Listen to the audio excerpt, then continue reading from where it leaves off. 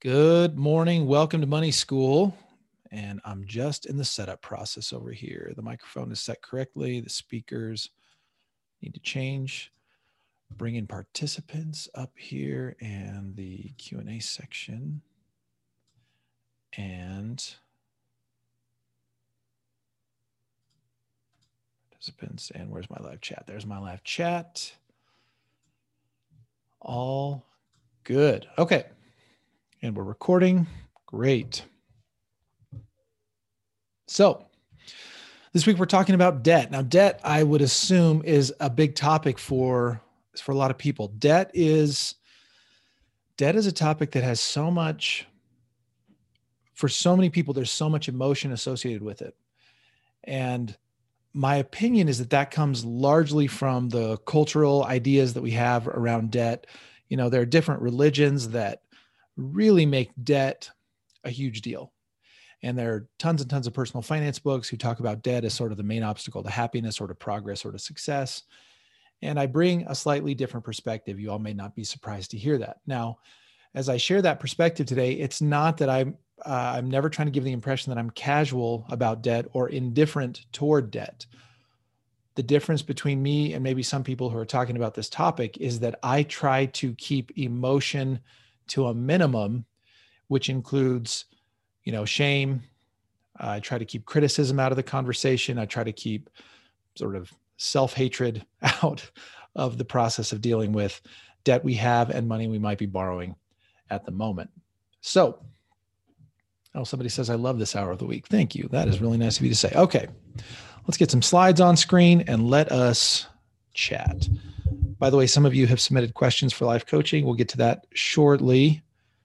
And I hope you're here. If you're here, get ready to hit that raise hand button so I can bring you on screen and we can chat. So as a refresher, last week we talked about why we save. And it's my opinion that we really only save for two reasons. We save because we want to keep our consumption smooth. And we save because in the long run, we want to make our income less costly. Keeping our consumption smooth means in the event of income loss, or in the event of significant expense growth, like with a medical emergency or whatever it might be, we want to keep our general consumption smooth, and savings can help us with that. In the long run, we want to make our income less costly. One of the ways we make our income less costly is by putting our money in places where it produces more income. And the more money our money produces, the less money our hours have to produce. So that's what I mean when I say make income less costly. The reason I start our debt conversation with this reminder of why we save is because I want to frame debt in the same terms. So here's why debt is quote unquote bad. Now, the reason I put bad in quotes is because I don't want to stigmatize debt, and I don't necessarily believe debt is bad, but this is the phrase we hear in our culture. Debt is bad. Borrowing is risky. Borrowing is bad. So that's why I put it in air quotes. For me, I think there are really only two reasons that people are potentially upset about the idea of having debt or about the idea of borrowing. Number one, it could disrupt our smooth consumption in the future. If I borrow a lot of money, or really any money, somewhere down the line, as I'm paying off that debt and as I'm paying the interest on that debt, the increased expense associated with my past consumption in the form of principal payments and interest might disrupt my consumption in the future. So it does the exact opposite of what my savings can do. And because I think people they don't like the idea of having something taken away from them in the future, and because they associate that with a lot of negativity, like, well, not being able to keep my consumption smooth, not being able to live in the house I live in, not being able to provide my kids with the things I want them to have, maybe not even being able to keep the house that I have. That is a disruption to their smooth consumption that they're afraid of and that they don't want to deal with. And so debt seems like a threat to smooth future consumption. That's the first reason debt gets this bad label. The second reason is that in the long run, it can contribute to higher cost of income. Now, what does that look like? By the way, I don't think either of these things are strictly speaking true. I mean, both of these things come from sort of my opinions and my assumptions. But one of those assumptions is if I have large debt balances, and if those large debt balances require me to make payments on a monthly basis that are big compared to my expected income, then I might hear myself saying things like, I really hate this job, but I got to keep up with my payments.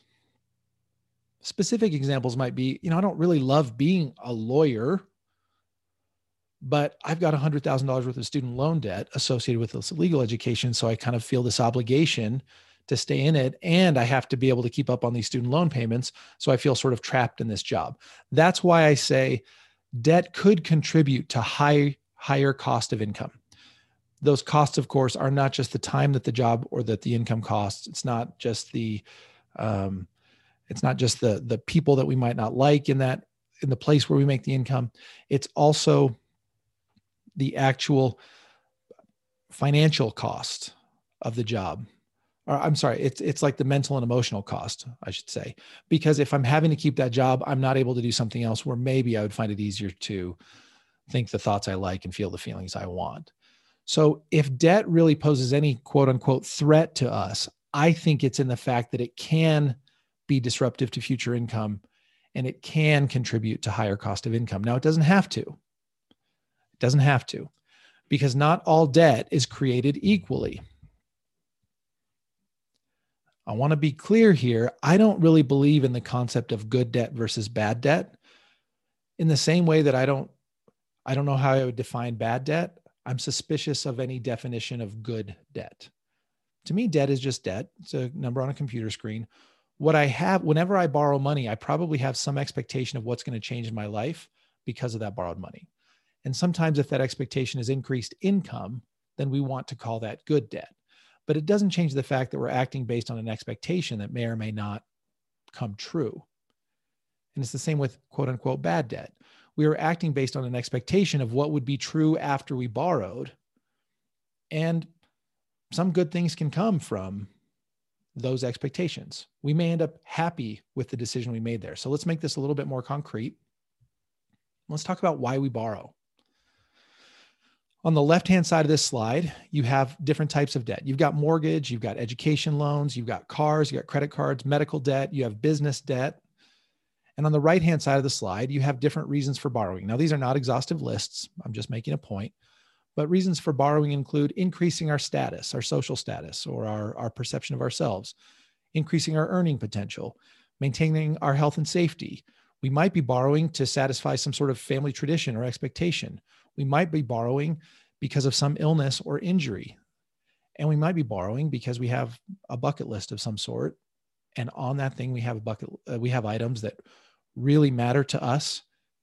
And maybe we borrow to pay for those things. Now, the interesting thing about the reasons for borrowing on the list is that those are all the same reasons we have for consuming. Status and increase in earning potential and family tradition and bucket list items, all of those are reasons that we would spend cash. We're talking about debt today because there's some other factor that makes us think that it's not just important for us to consume this thing. It's important for us to consume this thing right now when we don't necessarily have the cash in the bank to pay for it in full up front. So we'll talk about that more in a second. But what I want to point out to you is that when I show you this slide, the slide that has the types of debt and the reasons for borrowing, your brain might have wanted to map the left column directly to the right column, or your brain might have started to sort the two columns and evaluate the two columns. Well, I would never borrow for a car, but I might borrow for education. What I'm trying to point out with these types of debt and with these reasons for borrowing is that we actually don't know what any particular person's reasons might be.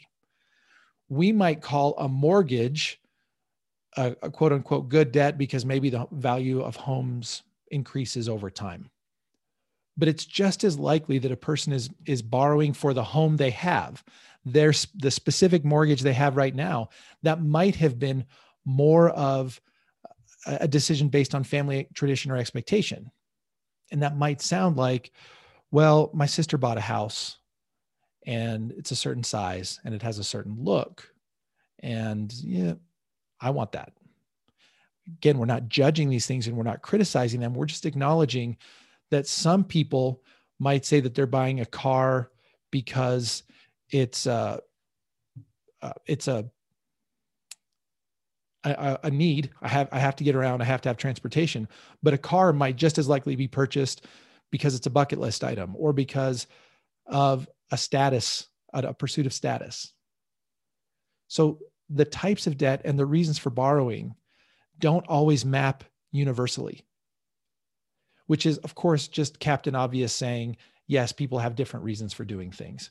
But for some reason with debt, it's like you have to reinforce that message because debt brings so much dogma and so much emotion with it by default. So it's like in the debt conversation, we have to say, look, just like with every single other action that human beings take, borrowing doesn't have a universal set of motivators. Or even if it does have a universal set of motivators, each person doesn't apply them in the same way as other people. And by telling you that, I'm just trying to disconnect you from preconceived notions, from chronic criticism that you might have of yourself. I'm trying to just disconnect that. So instead of defaulting to self-criticism or criticism of others, we can start with the idea that yes, there are different types of debt, and yes, there are different reasons for borrowing.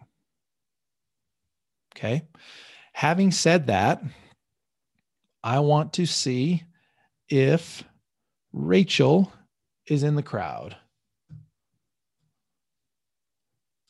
There you are. Bringing you on screen. Promote to panelist. 1 second while I need to allow panelists to start video. Stop sharing my screen.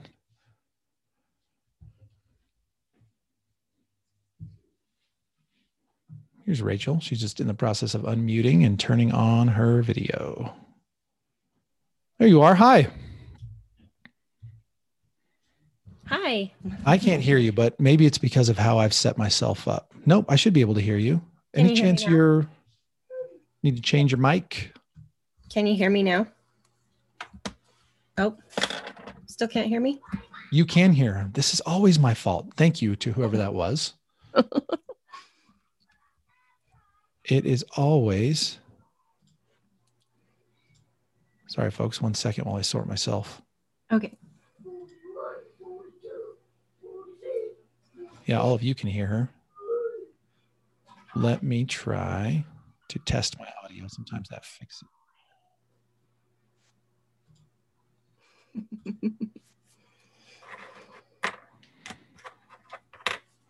I was just on Zoom.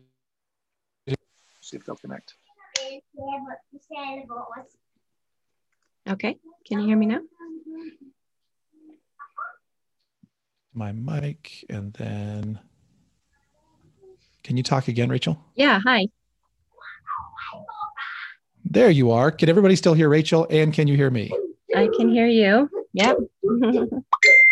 Good to go. And I've got the good audio, not the terrible audio. It sounds good to me. Yeah. Perfect. All right, Rachel.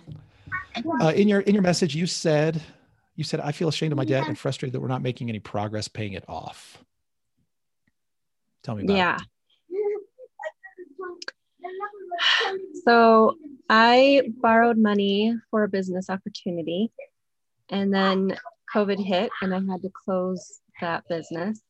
Mm-hmm. But obviously the debt didn't go away. And so I'm having a hard time moving on and getting out of the shame of I knew better and I shouldn't have borrowed that money, because now my husband has to work 2 jobs and we're still barely making ends meet, and it's my fault. Tell me about I knew better.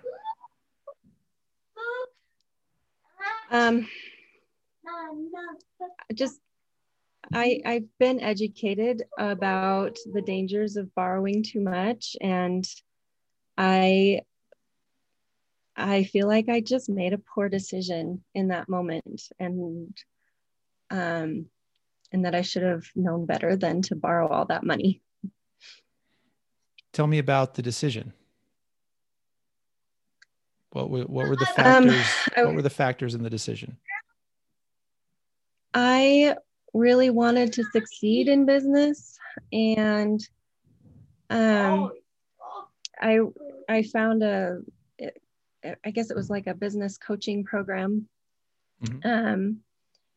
And as I got into it, like I would get a little bit of progress, and then they'd say, okay, now you need to buy another level of coaching in order to get where you want to get.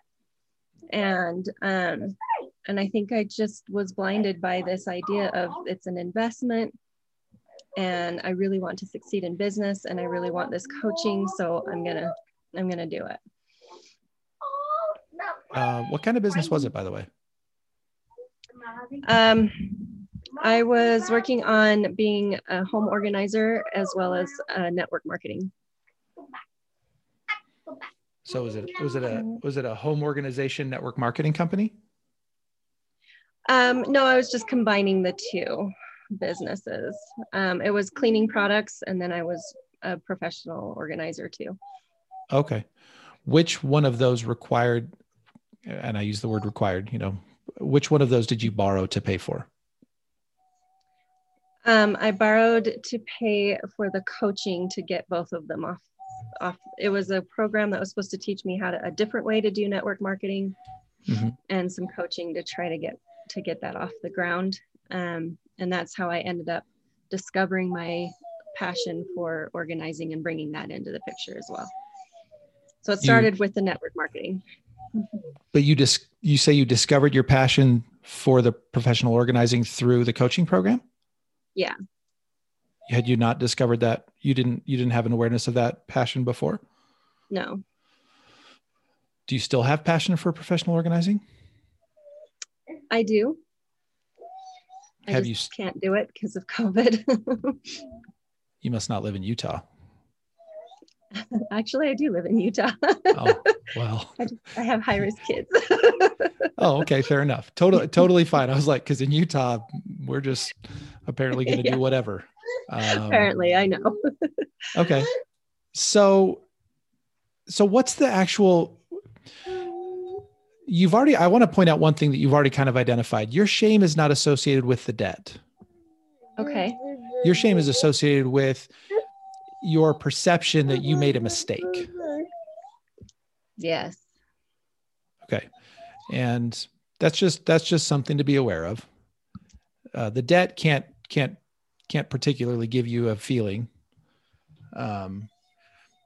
Debt gets tricky sometimes though, because we'll jumble things up where on the one hand we say, I made a mistake, I was foolish. And like you said, I knew better. I was educated otherwise. So that's one set of ideas that's hurting right now. And then on top of that, you get to go look at the debt balance and you get to say,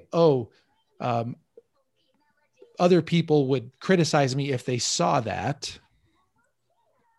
or something, or only, these are things you may not be thinking. Some people say, if I have debt, it means I'm a bad decision maker, or I'm careless, or we say lots of things to ourselves about those particular numbers on computer screens. And then you've added to that also, my decision is hurting my husband. So you're just putting a lot of stuff in that backpack, mm-hmm. and carrying it around with you all the time. Mm-hmm. And I think step one is to parse.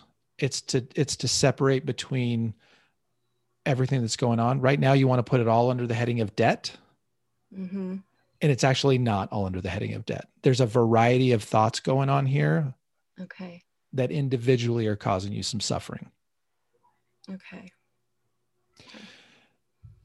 How much is the debt, by the way? It's about probably about $60,000. $60K. Okay. Mm-hmm. And what do you think about that number? It feels big. In what circumstances would that number seem small to you? If it wasn't the only debt we had, maybe. Okay. So there's other debt. Mm-hmm. Okay. Fair enough. Having gotten the education you've had, how did you feel about the coaching program, by the way? I'm curious, like the program itself. Um, I got some good information out of it, but it didn't resonate with me quite as well as I had hoped. The strategy that they were teaching. So do you feel that they fulfilled the commitment that they made when they sold you the program? Yeah. Okay, good. So there's that clarity. Yeah. And you think that the information in it was useful to you in your desire to be a professional organizer. Yeah. And you discovered a love for professional organizing. Mm-hmm. And you're excited to do professional organizing when COVID settles itself to the point that that's possible. Yeah.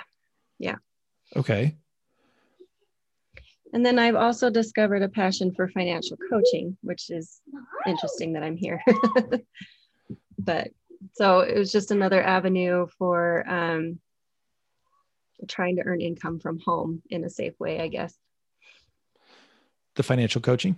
Mm-hmm. Do you think there'd be any way for you to make money from home as an organizer? I think if I had been able to build up a clientele, I could do virtual appointments. And I thought about doing a course on organizing as well and selling that.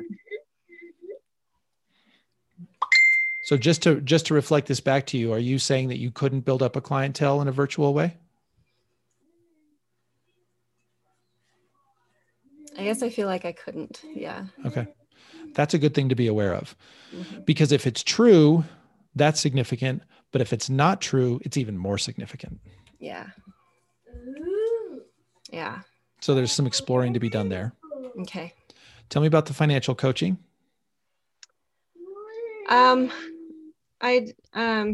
We discovered Dave Ramsey, and I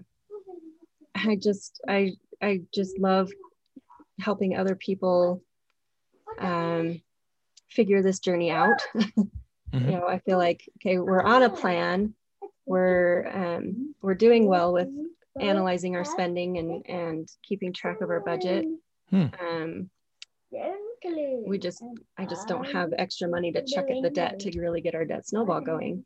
But I've just discovered that I love talking about it, and I love trying to help other people get on a budget and dream about what they could do with their money instead of just squandering it away.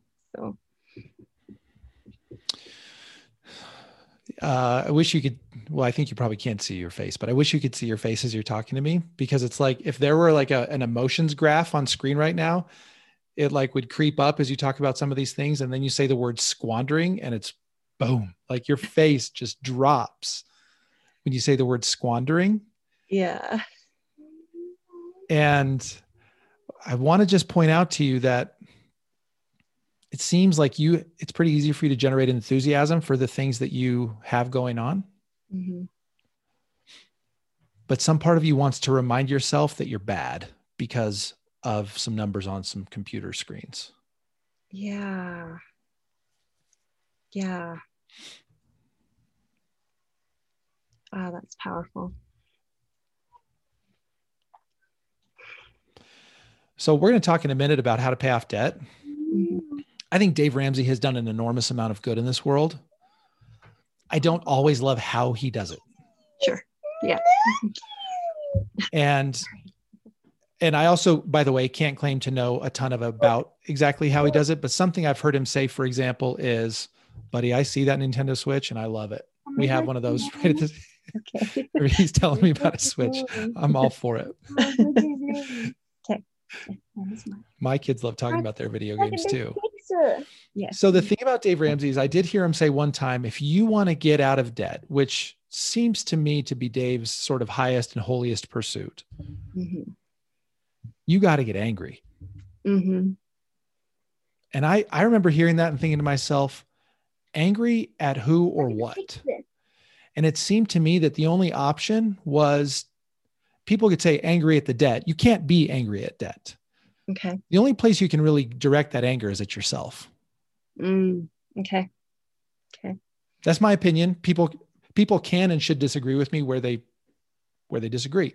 Mm-hmm. But for me, in the moment that I'm looking at that screen and I'm seeing a balance and I get angry, well, where am I going to direct that anger? I'm either going to direct it at another person, which happens sometimes. He or she got me into this debt. Mm-hmm. Not super productive in my opinion. Or I can direct it at myself. I'm an idiot. I got myself into all this debt and now I'm going to anger myself out of it. Right. Or shame myself out of it. Not my favorite. That makes sense. And as I watch your body language on screen right now, Rachel, my opinion of that is not changing. I want to hear you talk about your enthusiasm for your work and see you sort of physically brighten as you do it. And then I want to see you pursue that enthusiasm while working with your budget, while building the debt snowball, if that's how you want to change your situation. Mm-hmm. But I don't think the debt deserves the attention you give it. Okay. Where there's interesting work for you to be done is in really analyzing the decisions that created the debt and asking yourself, what was I thinking and feeling when I took that action? Mm-hmm. Because if you find that you liked the thoughts and the feelings that were present when you were taking that action, I don't criticize the action. Okay. If you look back and say, well, the truth is I was feeling desperate, or I was feeling afraid, or I was feeling like I was falling behind, I didn't want to miss out, then there's something to learn there too. Okay. Yeah. But in either case, it's just learning. Yes. Yes. Now, having said all that, I'm just going to sidebar a little bit and say, if you'd like to create more money, chances are you will create more money more quickly, if that's what you want to do, by focusing on one area versus multiple areas. Right. So if you're passionate about the financial coaching, you can absolutely become or be a financial coach while you have debt and while you're working your way through that debt. Yeah. The follow my journey to freedom narrative, that story, the internet has proven over and over and again that the world loves it and wants more of it. So you can do that. Okay. Or you could start your organizing business virtually. Somebody in the chat just said that she's a professional organizer working virtually right now. Okay. Mm-hmm. So it can be done. Ask yourself how it can be done, and then you'll come up with good answers. But I would encourage you to focus. Yeah. Okay. Focus on your enthusiasm for your work. Keep working your plan. Subtract out the self-loathing that's associated with decisions you made a while back. Okay. It's a practice and a process. When you start to feel terrible again, because you will, I want to be a voice in your head that says you're feeling terrible right now because you're being unclear about the decisions associated with the debt. Yeah. And the more clearly you think about those decisions and the more clearly you think about what you're excited about, the more that terrible feeling fades. Okay. Is that a starting point for you? Yeah. Thank you. Thank you for coming on screen with me. Okay, I'm going to make you an attendee again and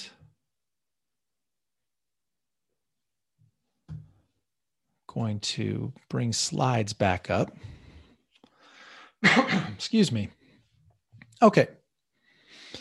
Borrowing and having debt are not the same thing.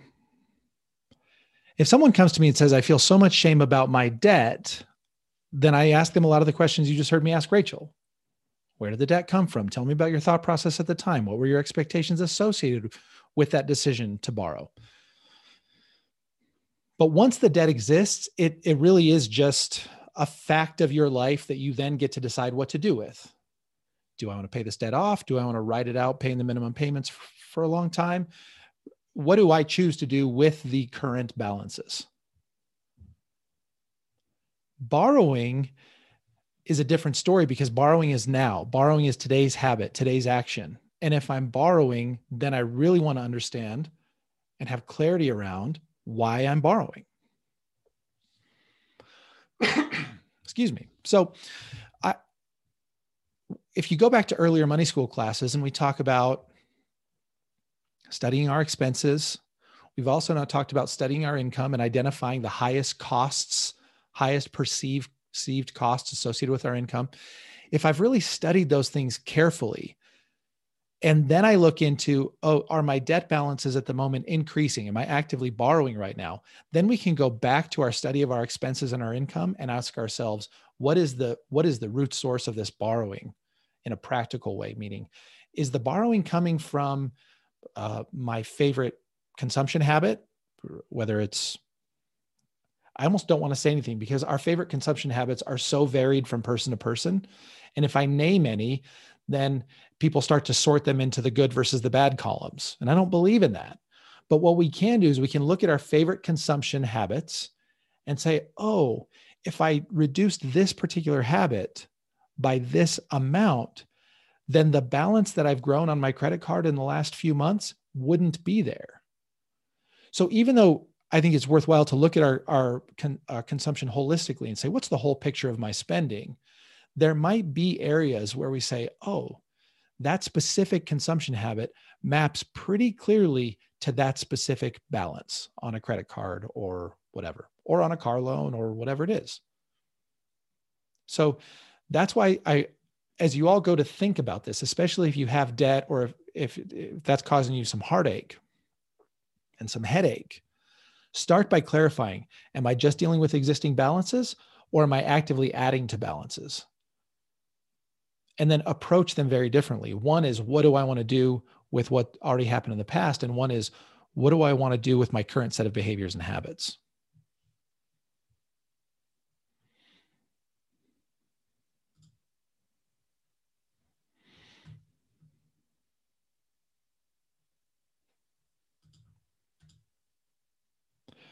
Corolla, are you here?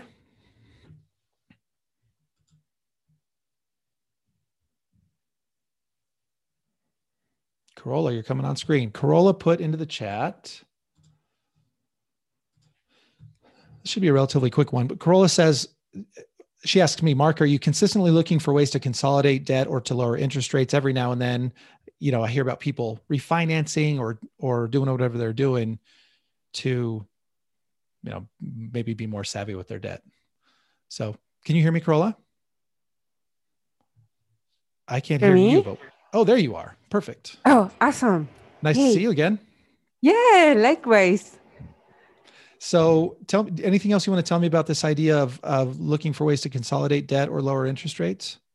Well, maybe for everyone else who hasn't read my post, but what I was wondering is where I live here in Chile, interest rates are not very stable. And I don't know if that's the case as anywhere else in the world, but they go up and down. And often I hear from friends or family, like, have you looked into refinancing your mortgage? Like, you should look into that. And I don't know if there's like a point of no return, so to speak, because I know that at the beginning of credit, you pay more interests than principal.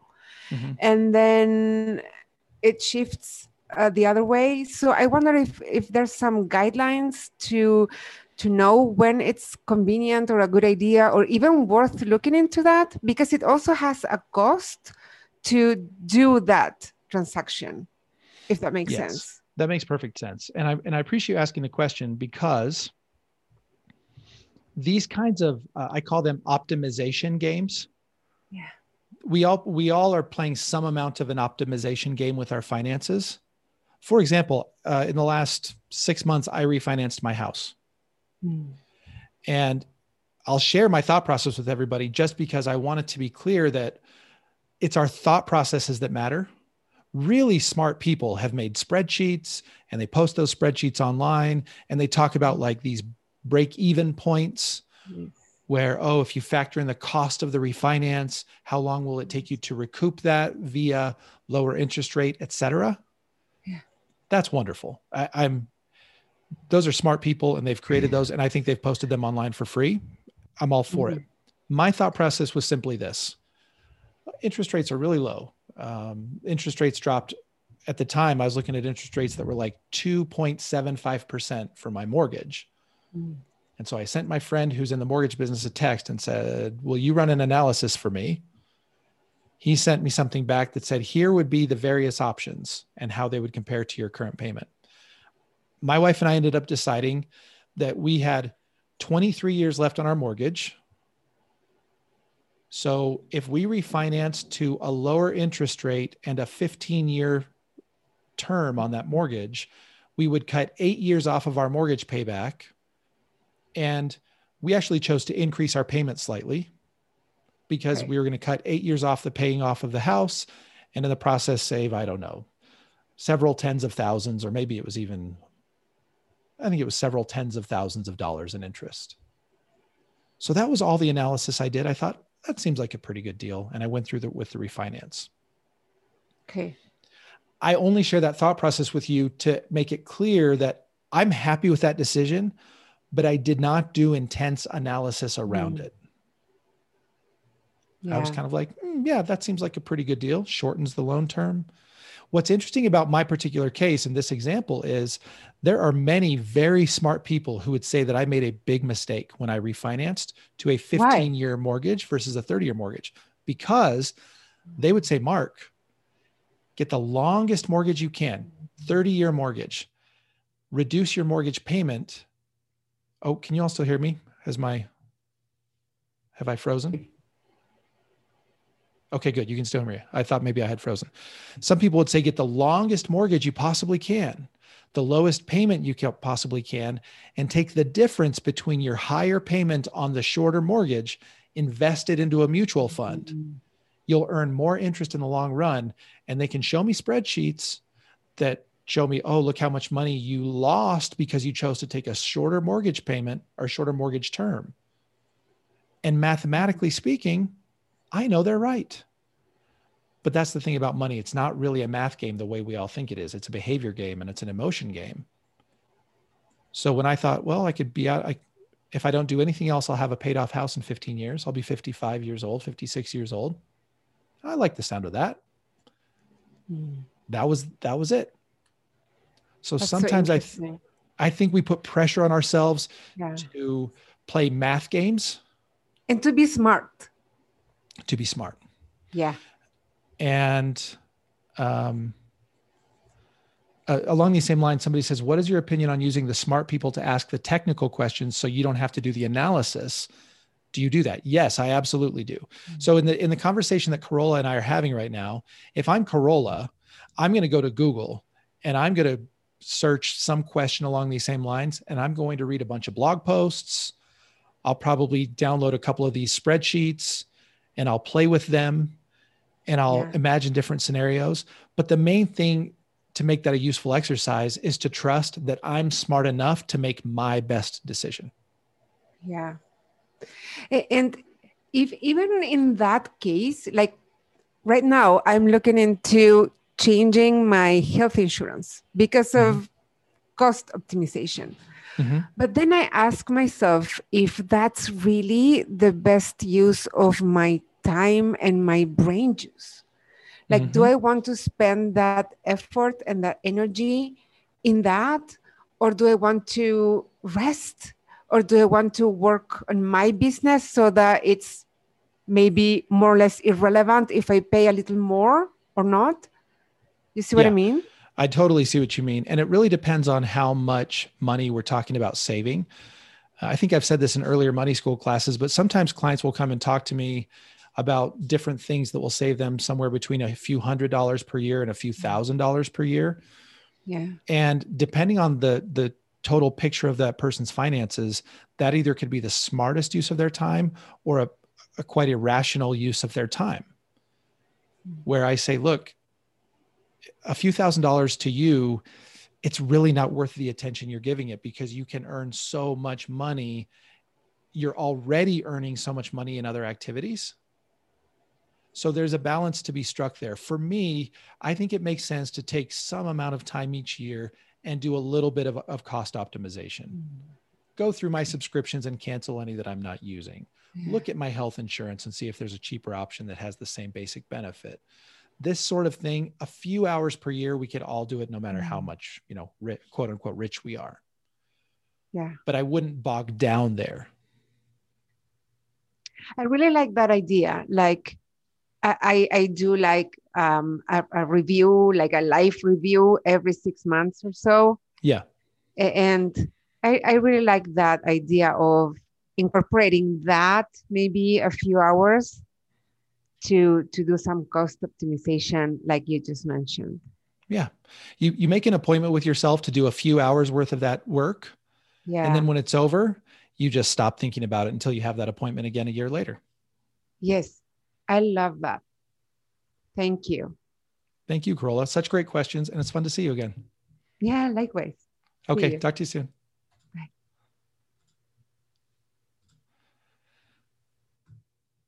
Okay, folks, good stuff coming in through the chat. Real quick, someone says, what if my husband and I view debt so differently, but he earns the money, so I feel like we always settle with his opinion? Maybe I need to change my thoughts about debt to align with his. Thank you, whoever you are, for bringing that up. Next week, we're going to talk about money and relationships. The thing I would point out to you, and I think you've already identified this, is that your question is not really a debt question. It's a relationship question. It's about the disconnect between your thoughts and feelings and his thoughts and feelings, if there is a disconnect. So once you sort out that disparity between your thoughts and feelings and his, then the debt questions actually become pretty simple to answer. But we will talk about that next week. Somebody else says, Mark, what are your thoughts on credit card balance transfers at 0%? On my personal experience, they lead to more debt accumulated over time. So yeah, great question. And Carola kind of brought this up when she talked about debt consolidation. So thank you for reminding me, because that was an important part of Carola's question. I like streamlining debt. I like consolidating or simplifying debt if we've already solved the borrowing problem. I'm sorry for calling it a problem. I try to keep those kinds of words out of this, but if we've answered the question around borrowing, what is creating borrowing in my life? Once that question is answered, then balance transfers and consolidation. Consolidation, by the way, consolidation companies should typically be viewed with a lot of suspicion. Debt snowballing, which is something you can Google, will probably do most of the work that a consolidation will do, minus fees. And there's just sort of some things to be aware of with consolidation schemes. But if someone says, I have high interest credit card debt, I want to move it to lower interest rates, and I'm all for that, if we are already clear on, is there borrowing happening right now? But to your point, and you made this point, sometimes we play the balance transfer game without having answered the borrowing question, and then we just find ourselves in more debt. Again, some of you may have read my email the other night that I called it something like when getting out of debt isn't getting ahead. And I told my story about how I made this, Herculean effort to pay off $80-something thousand in 18 months. And I was very proud of myself. It really did feel amazing, but I was there was some amount of self-deception there because I put so much focus on zeroing out those balances that I hadn't developed other habits. I hadn't answered the borrowing question in my own life. So within a couple of years, I found myself back into balances that were several tens of thousands of dollars with the IRS, with my current business startup, et cetera. So answer the borrowing question first. Why am I borrowing? How much am I borrowing? Then you can start to look at consolidation and streamlining games like balance transfers. Let's jump back to this slide. How to get out of debt. You create and sustain a cash surplus. Now, we already talked about the wonderful nerds on the internet who make amazing spreadsheets. I aspire to be them. I love their spreadsheets, but I want to keep their spreadsheets in context. When you hear people getting very, very specific about rank your credit cards by how much interest is on each one, the interest rate, and then blah, blah, blah, and then compare that to this and run the calculation. Sure, or create and sustain a cash surplus. Let that cash surplus swallow the debt. That's pretty much it. I will say, and I put this in one of my emails this week, one of my favorite ways to think about debt elimination is its impact on cash flow more than interest rate games. So for example, in the email, I said, my balance on my car right now, And it's funny that I have a balance on my car because it shows that I'm an irrational animal, because I have the money in the bank that I could pay off the car with, but I notice myself not doing it. That's interesting. But my balance on my car right now is about 10 grand. The payment is just under 700. So I could buy $700 a month for $10,000. My mortgage balance is in the 200,000 range. The payment is about 1,800. I could buy 1,800, but it would cost me 200,000. In other words, that 1,800 is a lot more expensive than the 700 I could purchase by paying off the car. But in either case, if I create and sustain a cash surplus, it swallows up the car loan, it swallows up the mortgage, it swallows up my long-term savings goals.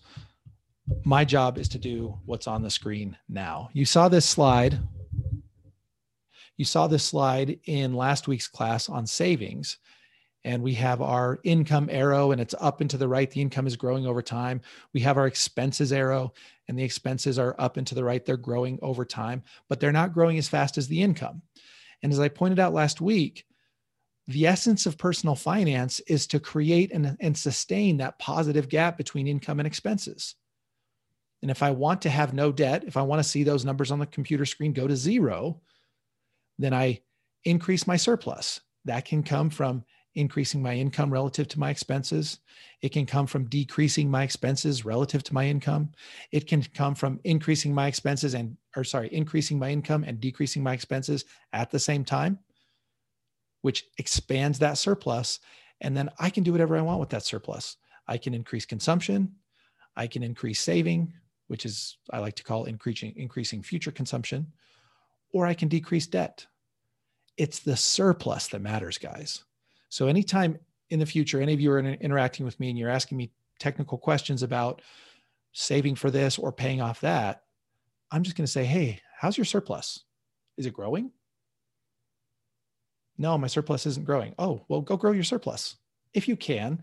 There are life circumstances in which for periods of time, it's hard or impossible to grow our surpluses. But if I can grow my surplus, I can do whatever else I want.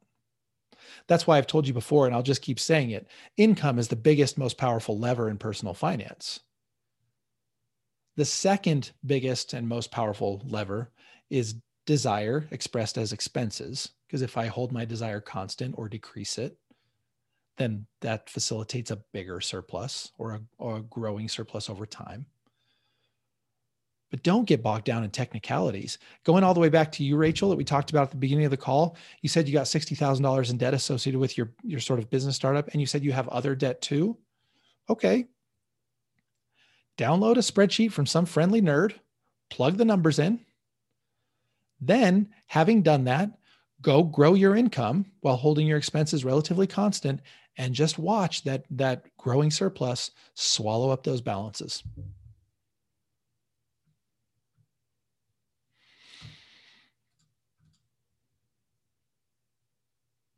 Stephanie, are you here? Stephanie K?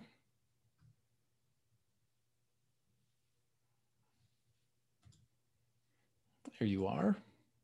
Come on screen.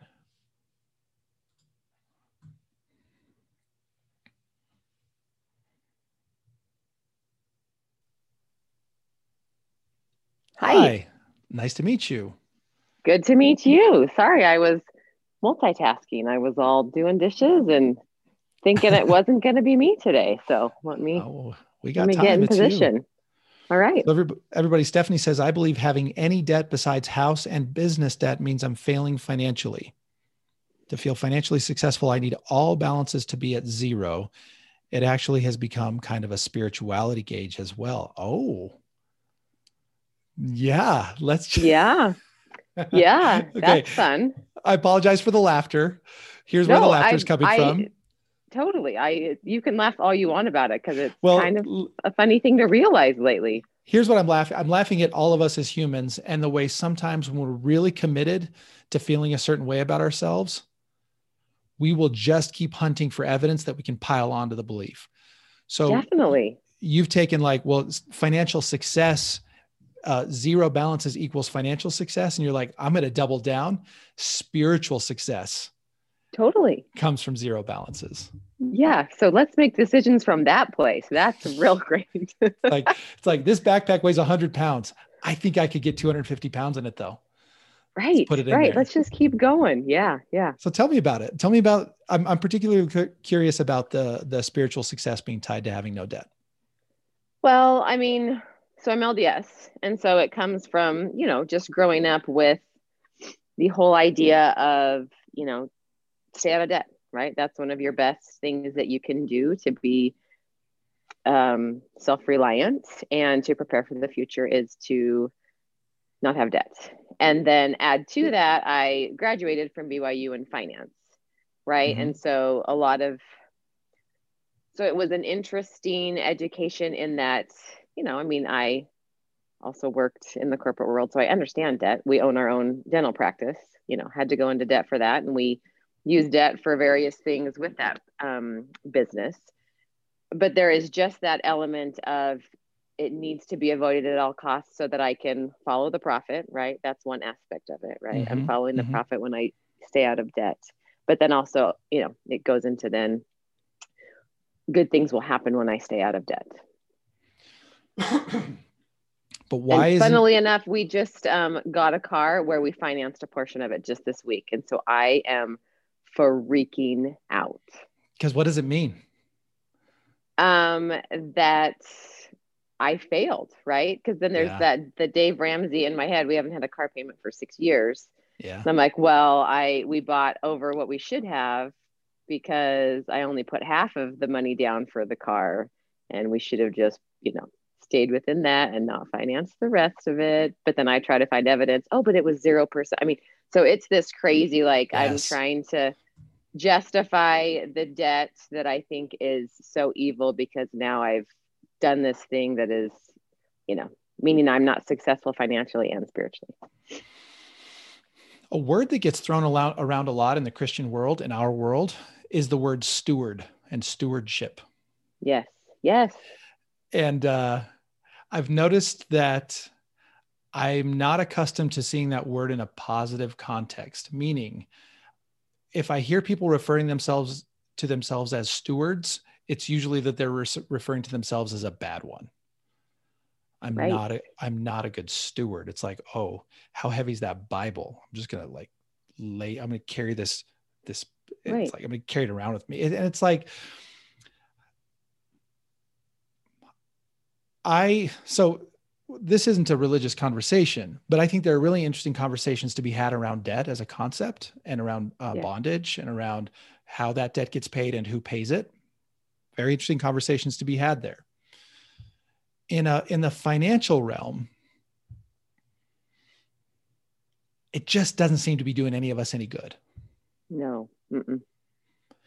That doesn't, again, like I said at the top of the call, it doesn't mean I'm casual or careless or disinterested about debt.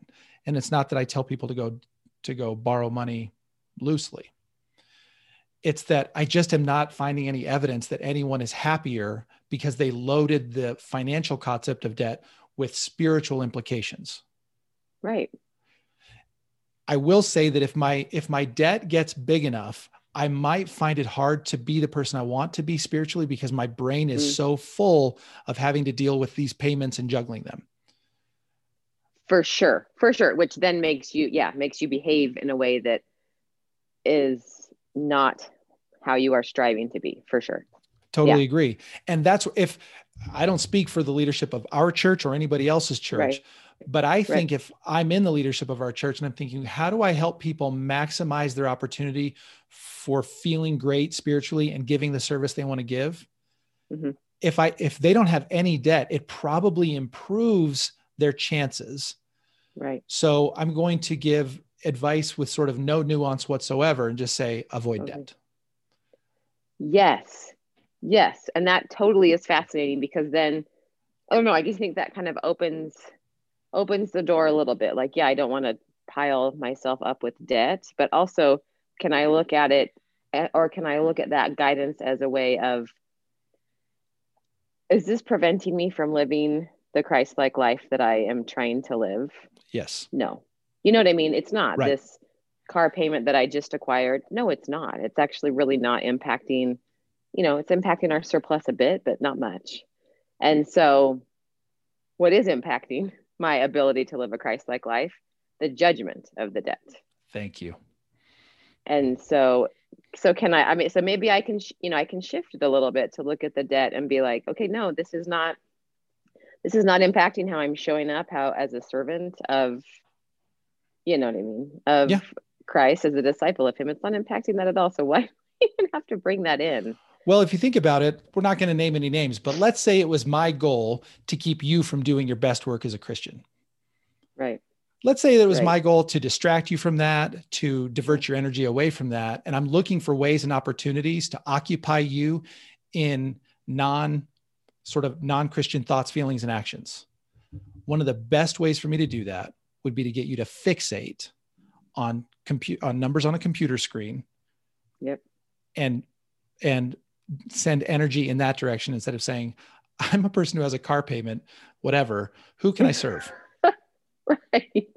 Right. Versus where it's like, I'm a person who has a car payment. I am terrible. I am not doing what I'm supposed to be doing. Right. Wow, that's fascinating. Yeah. Okay. I don't know if you saw the slide earlier in the call, but there are types of debt and there are reasons for borrowing. Yep. It's worth having a discussion with yourself and your husband about your reasons for borrowing. It's worth asking yourselves whether you like those reasons. Right. And having done that, let's get back to the work that matters in this world. For sure. You made the decision, but it's not any indicator of any success anywhere in your life. That's right. Yeah. Okay. That's right. I have a very good friend who is staunchly anti-debt. And I've sort of, we kind of grill each other on it because we really do bring different perspectives to it. And I asked him a question once and I said, do you think that we talked about car payments in particular? I said, he was talking about one of his employees and he has a financial business and she had borrowed to buy a vehicle. And he said that she had sort of not confessed it, but it had come up in conversation. And he said, oh, she's not sure how she feels about having borrowed for this truck. And I said, let me ask you a question. On any given day, do you think she actually cares that there's that balance on that truck? And he's thought about it for a minute. He's like, no, I don't think she cares. I think she only cares when she thinks about maybe me finding out or someone else finding out, or it's sort of breaking the rules of being a financially savvy person. Right. Yeah. I'm like, right. So I don't want any of us to go borrow a bunch of money that causes us undue strain in our lives. But do you think my $700 car payment really impacts me day to day right now? It just doesn't. Right. Totally. So about twice a week, I'm like, why am I not paying off that balance? It's right there in the checking account. Why am I not doing that? I'm like, I don't know, but I don't really care. It doesn't really matter. Right. That's my take. You can all send me emails to the contrary. Stephanie, thanks for coming on screen and chatting with me. Cool. Thanks for bringing me on. Great to be here. Okay. See ya. Bye.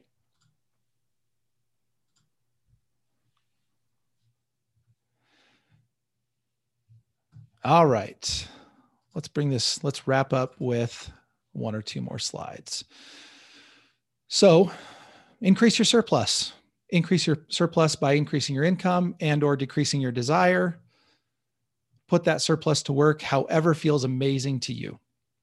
And then be humble enough and honest enough and introspective enough that as you put that surplus to work, check in with yourself periodically to say, do I like what my surplus is doing for me right now? Or do I want to tweak how I'm using the surplus? Sometimes we treat all things financial as very static when they are the most dynamic things in the world. So however I start down the path of finances between paying down debt and increasing savings, at any point on that path, I can make adjustments because I'm a smart person and you're a smart person. And we can just be like, well, I'm going to shift some money away from the debt pay down toward the savings, or I'm going to shift some money away from the savings and toward the debt pay down, or I'm going to shift some money away from both of them and go on a trip. All of these are viable options. You are smart and you're an adult and you can figure out your values and live according to those values. And you can do it with your eyes wide open. You can acknowledge the trade-offs that come by paying off debt or increasing savings or taking a vacation. You can take ownership of those trade-offs and then adjust your behavior accordingly. Homework 1, identify your biggest debt-related priority. If you have debt at all, you might not. Is your biggest debt-related priority right now to reduce or understand your borrowing, or is it to pay off existing balances? Reducing or eliminating borrowing is about understanding my spending habits today. Paying off balances is about increasing my surplus over the next days, weeks, months, and years. Figure out which one is your biggest priority right now. Homework 2 is to have a calm, compassionate conversation about why you borrow or about why you borrow in the past. This is kind of what I did with Rachel earlier. It's what I just encouraged Stephanie to do. Why did I borrow, or why am I borrowing? Don't rush to a conclusion on that. In our very first money school class, I asked you to go have sort of an internal conversation, but to stretch that conversation out over a period of time, days, weeks, and months. Give yourself an opportunity to have insights and inspirations bubble up. So you can say, oh, that is why. Interesting. Do I want that? Do I not want that? So make it a calm, compassionate conversation. If you really struggle to have a calm, compassionate conversation with yourself about debt, find the calmest, compassionate, most compassionate person you know and have a conversation with them. Might be a life coach. I love life coaching for this sort of thing. Another option will be, in the next couple of weeks, you're going to hear me, you'll see me send out the details for what I'm calling money school groups, which is where we'll gather in small groups. We'll spend about 12 weeks together. We will implement everything we've talked about in money school, including some of these calm, compassionate conversations. So those details are coming. In the meantime, you're all awesome. Thanks for showing up to week 5. One more week to go. A lot of you have been here every week with me so far, and I'm grateful for that. The recording will be out tomorrow. And at the very latest, I'll talk to you all next Wednesday when we talk about money and relationships. Have an amazing week, and I'll see you soon.